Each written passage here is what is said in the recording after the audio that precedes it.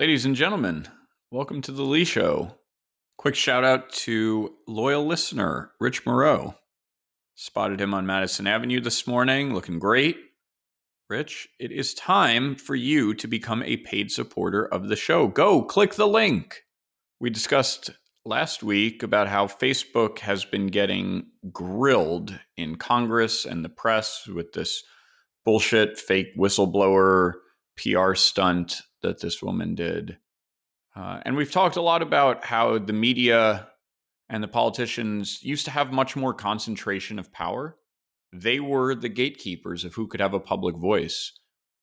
Social media has totally upended that, right? Facebook, Twitter, Substack, they've given anyone, including idiots like me, the ability to build a following and to have a voice. And the newspapers don't like that. It makes sense. It's taking away their power. So they're all rallied behind the idea of taking Facebook down a notch.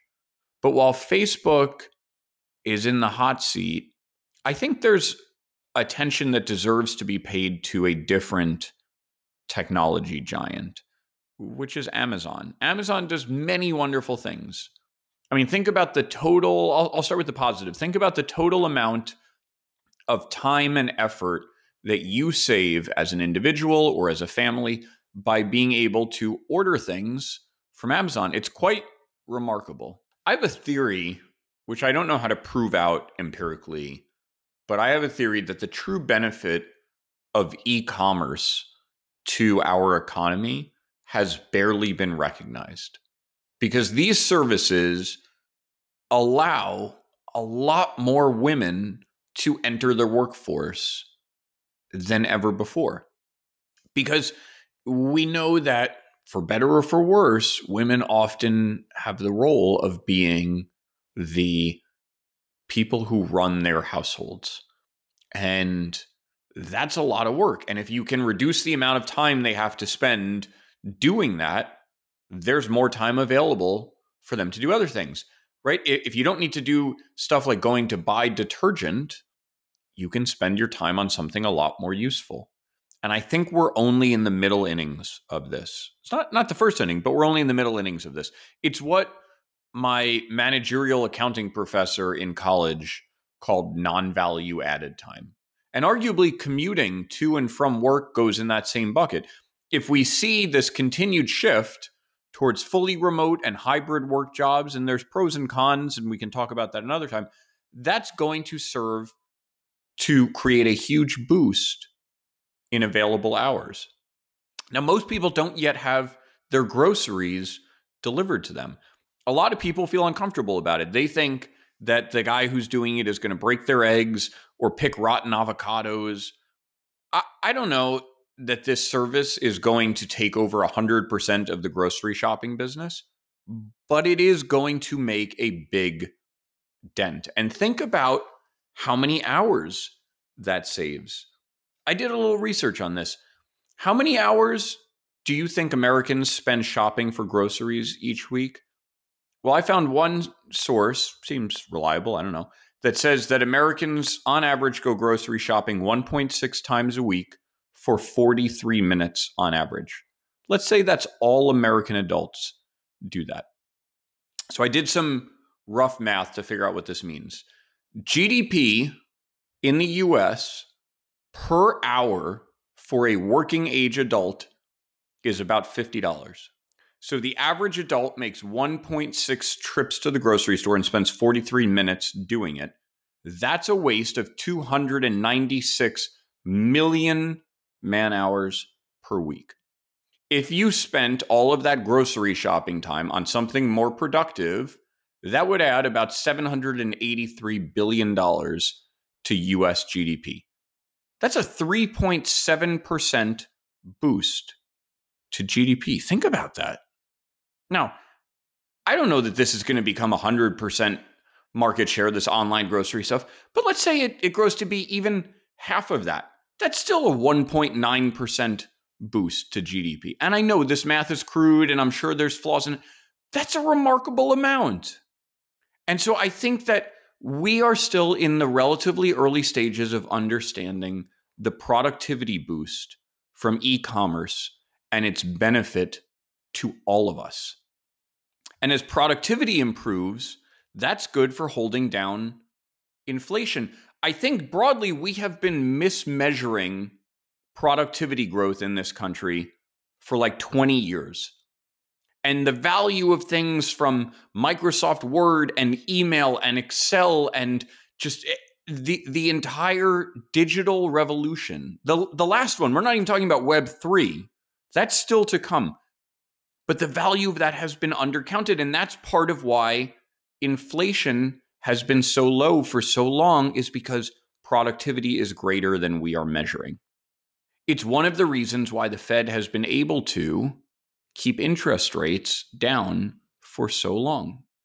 And we'll come back to the inflation question in a second. So e-commerce has been one of the great innovations of the past century. Amazon is the pioneer in the business. Jeff Bezos is a hero. He looks like a schmuck flying into space in his penis rocket, but he's a hero. But that doesn't mean that he can do no wrong. Because also, Amazon has been doing some predatory things. All of these merchants, they list their products on Amazon.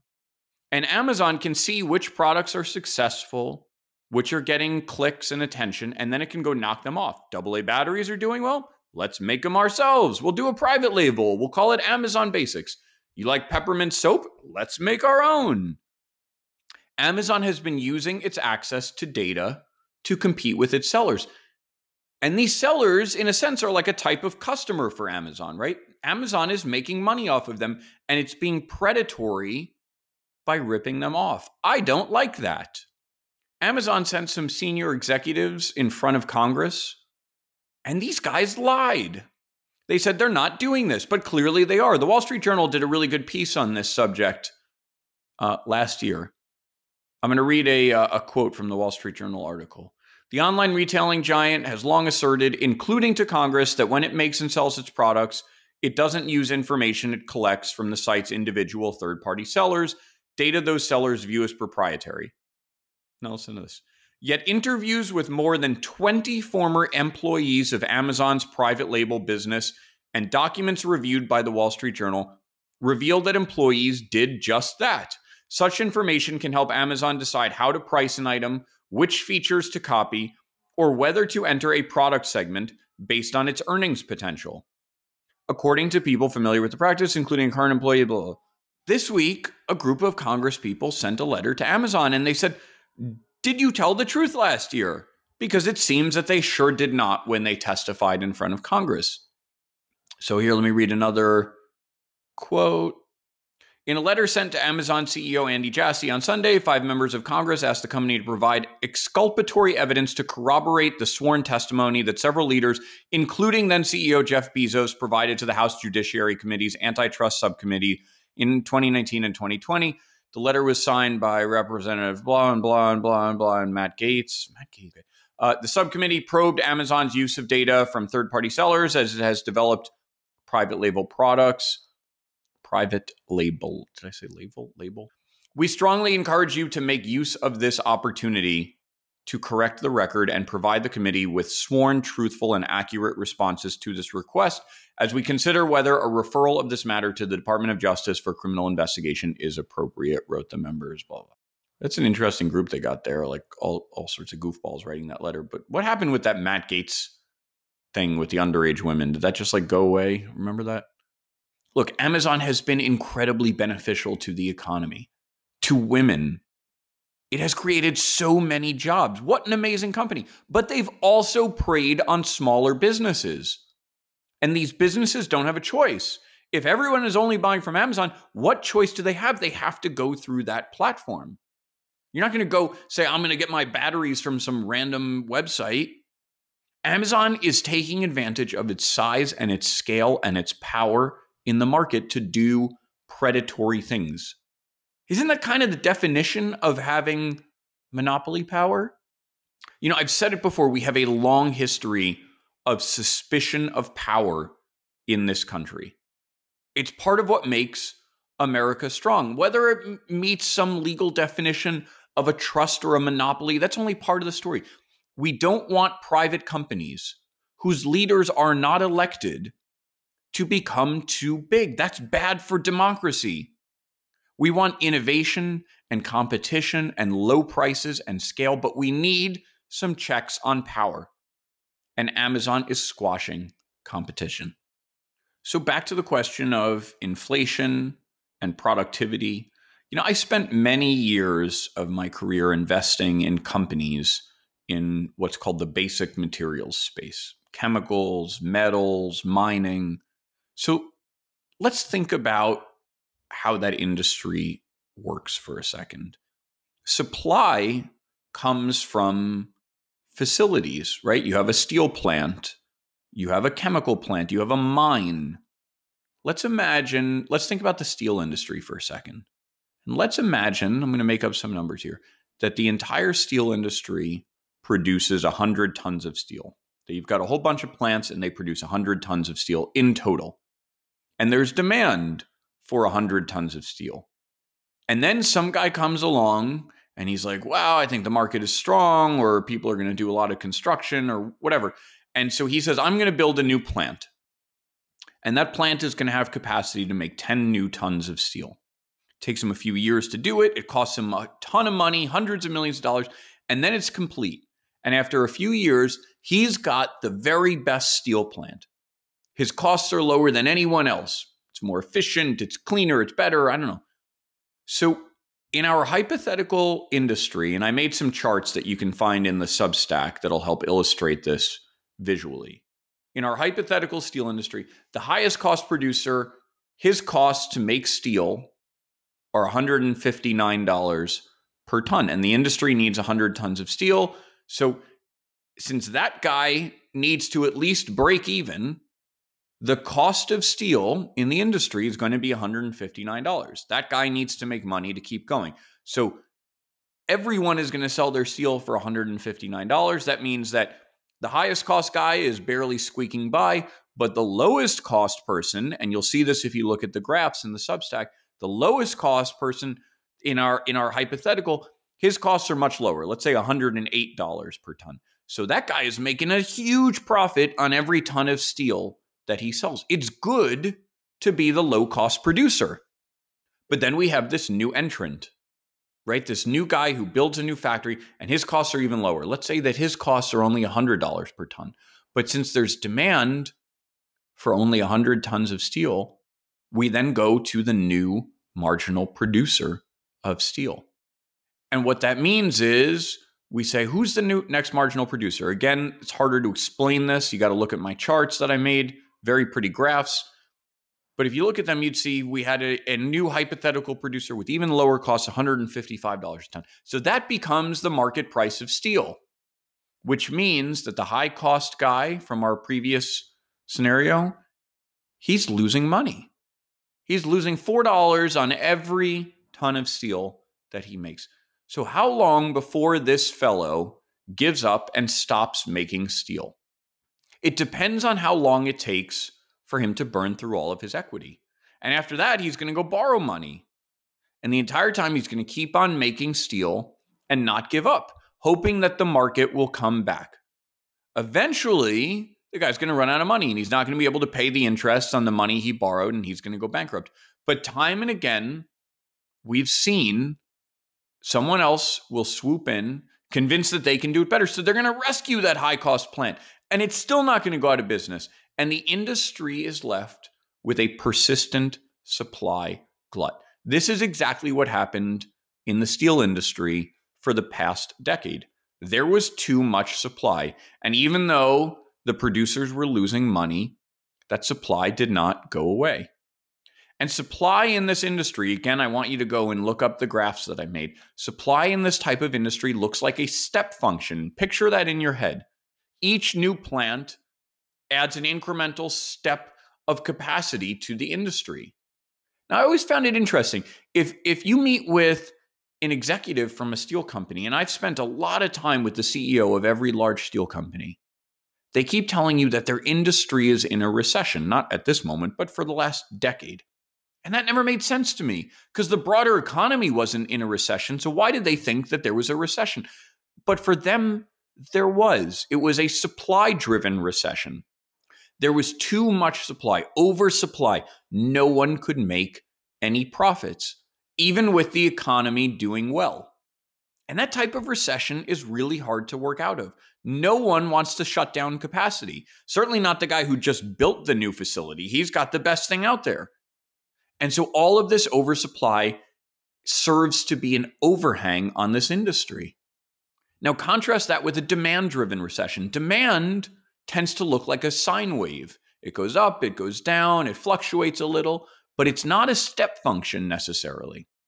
But a sine wave means that it can turn on a dime. That's a lot easier to handle. When demand is too low, you can tweak some things like interest rates and change the demand. It's a lot harder to change supply in individual industries. So for much of the past decade, in just about every one of those basic material industries, and in every manufacturing industry, really, no one has added capacity. No one has been investing in new supply and new factories. Just the opposite. Companies have been taking all the profits that they generate and using them to fund share buybacks. This has been good for the stock market. It's been good for keeping corporate profits higher because with a lid on supply, you can keep prices constant and the high-cost producers won't lose too much money. But what happens when the economy grows? What happens when demand grows? Then you don't have enough supply. And then pricing switches to what's called a value in use metric. That means the buyer who wants the steel the most and has the best use for the steel is going to be willing to pay the most for it. That's a supplier's dream. But it also means that we as a society are going to have prices going higher. And that is precisely what's happening right now. Over the past 18 months, there's been an unprecedented amount of stimulus spending.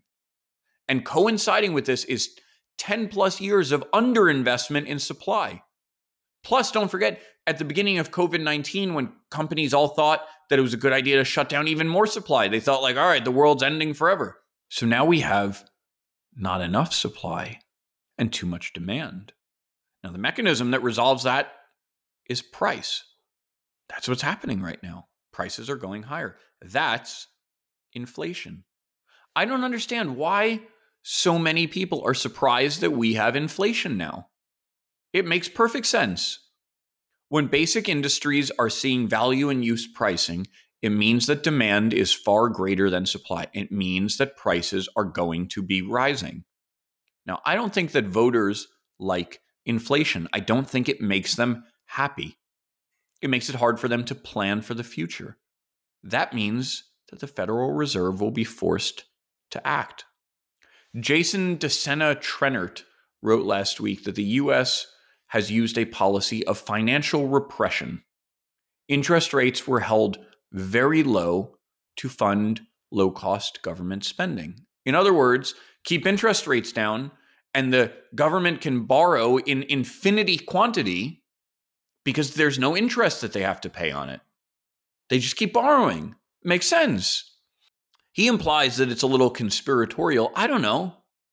Arnold Kling, who I think is a brilliant economist, makes this point. The Fed will be under tremendous pressure not to raise interest rates because of the devastation it would bring to financial assets and the cost it would impose on the government deficit.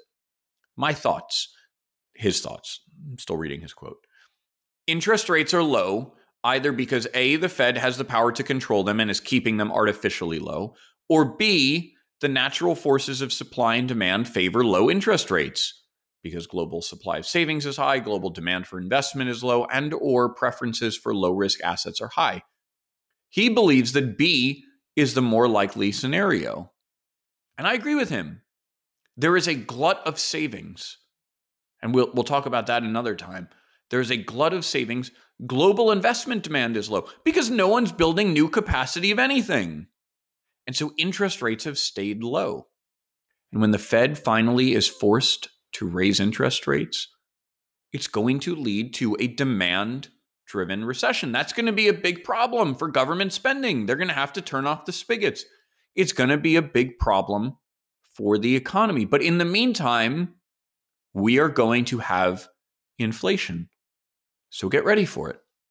I talked about the Chappelle special on last week's podcast. I said what I had to say about it. I think he's a great comedian. I don't think this was his finest work. It wasn't terrible, but it really wasn't very funny. It wasn't very offensive either. It was sort of a nothing. There were a couple of mediocre jokes about trans people. I think he's done much funnier bits before. I think he's done more insightful bits before.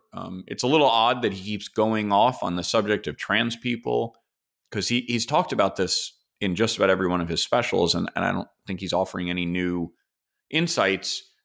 I think his perspective is in line with what like 99% of Americans believe. That doesn't mean I agree with him. It doesn't mean I'm siding with him. My opinion has always been be who you want to be. And I think there's an interesting tangent raised here, which The Economist highlighted in a piece a couple of weeks ago, and it made a very insightful point, which is about how we refer to women. So I'm going to read a quote from The Economist that I thought was very useful. Bodies with vaginas is an odd way to refer to half the human race. Yet it was the quote that The Lancet, a medical journal, chose to feature on the cover of its latest issue, telling readers that historically the anatomy and physiology of such bodies have been neglected. After complaints about dehumanizing language, The Lancet apologized. But it is not alone. A growing number of officials and organizations are finding themselves tongue-tied when it comes to using the word woman. Furthermore, understanding could suffer. Medical advice, for instance, has to be clear and intelligible by all.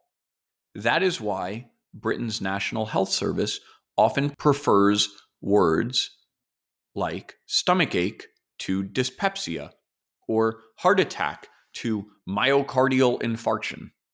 It just confuses people, doesn't it? One survey conducted by a cervical cancer charity suggested that around 40% of women are unsure about the details of what exactly a cervix is. This implies that asking people with cervixes to turn up for screening appointments may not be clear or intelligible, especially to women who have English as their second language. It's a good point. I think that we are expending a lot of breath and twisting ourselves in knots, linguistically and culturally, and it sort of feels like nonsense. And I'm not talking about the pronouns people want to use to refer to themselves. This has nothing to do with that. But somehow women are being reduced to a collection of body parts in the way we refer to them. I think that's inappropriate. I think that's offensive. Linguistically and culturally, we are twisting ourselves in knots. And we're doing it to accommodate the apparent needs and feelings of a tiny group of people. We are over-indexing to the woke mafia. I don't believe that it is credible to argue that Netflix airing the Chappelle special is going to lead to real-world violence towards trans people. And I think that wokeness has pivoted us towards a system in which people assume power through grievance. And then it becomes a competition to see who can be the most offended, because if you're the most offended, you're the most influential. But competitive suffering is not a cultural strength. It's not a mechanism by which we create soft power. Side note, John Gruden on the hot seat because of his idiotic emails that came to light. And there's not much to say about him. He wrote offensive stuff in emails. He knew better. He lost his job. I don't have some affinity for him. I don't think he got railroaded. Like, what he did was stupid. The most interesting part of this is learning that he has a son named Deuce Gruden, who's a midget bodybuilder. And you'll see in the Substack, if you open it up, an incredible photo of him. I mean, if you just Google Deuce Gruden, like look at this guy in his Redskins shirt. that to me, like, I would guess if you scan through Deuce Gruden's emails, that it's going to be like a Hunter Biden situation or something like that. Because he definitely looks like he said some inappropriate stuff about groups of people. I'm trying to make my way through Crossroads by Jonathan Franzen as fast as I can. I borrowed it from the East Hampton Public Library, and they have this special loan option for new books in high demand where you can borrow them for 7 days, but with no renewals. But this book is 681 pages, so I'm trying to plow through it right now. You know, one of the things that I've always loved about Franzen is that it brings out my inner narcissism because his characters reflect so much of my personality. And it's not that there's one individual character where I'm like, that's me, right? There's no Larry David character where that's like encompasses me. But it's rather that the sum of his male characters, and it's really the male ones, echoes so much of my own experience. Little things, big things, emotions, fears, insecurities, of which I have many. And so maybe I like his books because I feel like he gets me and I get him and I see myself reflected. But I also love his writing style. I love the way he tells stories. I love the amount of detail he provides and the words he uses. One of the concepts that I think Franzen really explores in this book is the way that understanding pain and need are so essential to the human experience, to how we relate to others. And the more privileged we are, the more we're insulated from those feelings, the more we're disconnected from them. And because so much of society experiences those feelings every day, being separated from them makes it harder to relate to other people. It makes it harder to be empathetic. It doesn't mean that we want everyone to have those experiences or that they're good. If anything, the more society can create wealth and insulate people from that struggle and pain, that's better. The solution isn't always to strip away the privilege from those who have it, but to try to bring up the average. But until that happens, it's hard to have an authentic experience without being able to relate to the pain and suffering of others. So far, I'm on page 486. I've got 2 days left to finish it. I highly recommend the book. I'm planning to run my second marathon this coming weekend. It's the New York City Marathon, sort of the New York City Marathon. Last year, they did not do an in-person marathon because of COVID. So it was what they called a virtual race where you would run it anywhere. You'd track yourself on this app and then you submit it. It's definitely not the same as doing a race in person. You don't have the crowds and the cheering and the fans and the cowbell and all that stuff. This year, there is an in-person marathon, but I fucked up and I didn't sign up in time. So I'm doing the virtual option again, which is kind of lame. But I mean, I'm doing it and I got a guaranteed entry for next year's marathon in person. So this year, my plan is I'm going to run it at Randall's Island. My son has a doubleheader there for Little League on Saturday morning. It's a beautiful place to run. If you've never been to Randall's Island, highly recommend going for a run there. There's this 5-mile path that goes around the island. You go under this gorgeous bridge. There is a mental hospital, but whatever, you can ignore that. And I'll have water stations for myself because every time I run past my car, each loop, I'm going to have a water station. Last year, my time was 3 hours and 54 minutes. I started out too quickly, but then by like mile 18, I was basically dragging my right leg around with me everywhere I went. My training this year has been okay. I haven't done enough long runs. I've been too focused on speed work. My longest run so far was only 16 miles. So I'm faster than I was last year. I did a half marathon race 3 weeks ago and I PR'd in that. So hopefully I'll have the endurance to carry me through this weekend. I don't know. I mean, I've been using KT tape to prevent shin splints. That's been helpful. I've said it before, I'm a big believer in Morton products. I think those are great for nutrition while you're running. You know, my father ran numerous races. My father had really strong legs and huge calves, and he was in great shape, which is, you know, shocking because like my legs look like I have a wasting disease. And my father ran numerous races, and he ran the New York City Marathon a few times. And, I talked a couple weeks ago about how I used to spend my weekends growing up going grocery shopping with my father in New Jersey. And he had this coupon wallet that he carried around with him every year. And one of my favorite treats as a kid was ice pops. We usually had the Dole brand of ice pops in the freezer, and I would eat those for dessert. But my favorites were the froze fruit bars. But those were much more expensive, and my father would definitely not buy those for me. But one of the sponsors of the New York Roadrunners and the marathon used to be froze fruits. And so at the end of a race, they give the runners those Mylar sheets to wrap around themselves so they can stay warm. And then there'd be like a table with snacks to replenish your sugar and your nutrients after a race.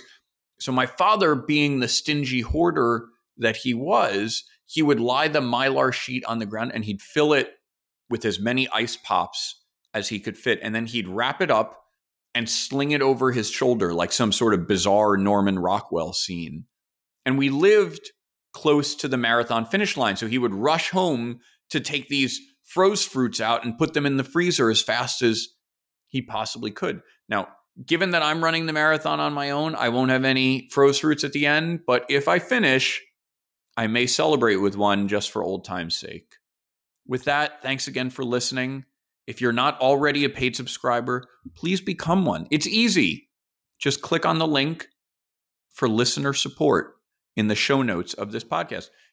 Text me if you need a link. Let me know. It's easy. You can become a paid supporter on Substack if you prefer. I don't care which one you choose, but please choose one. Thank you in advance. Remember that you can find me on Substack, Instagram, Twitter. I truly appreciate your support, and I will be back with more soon.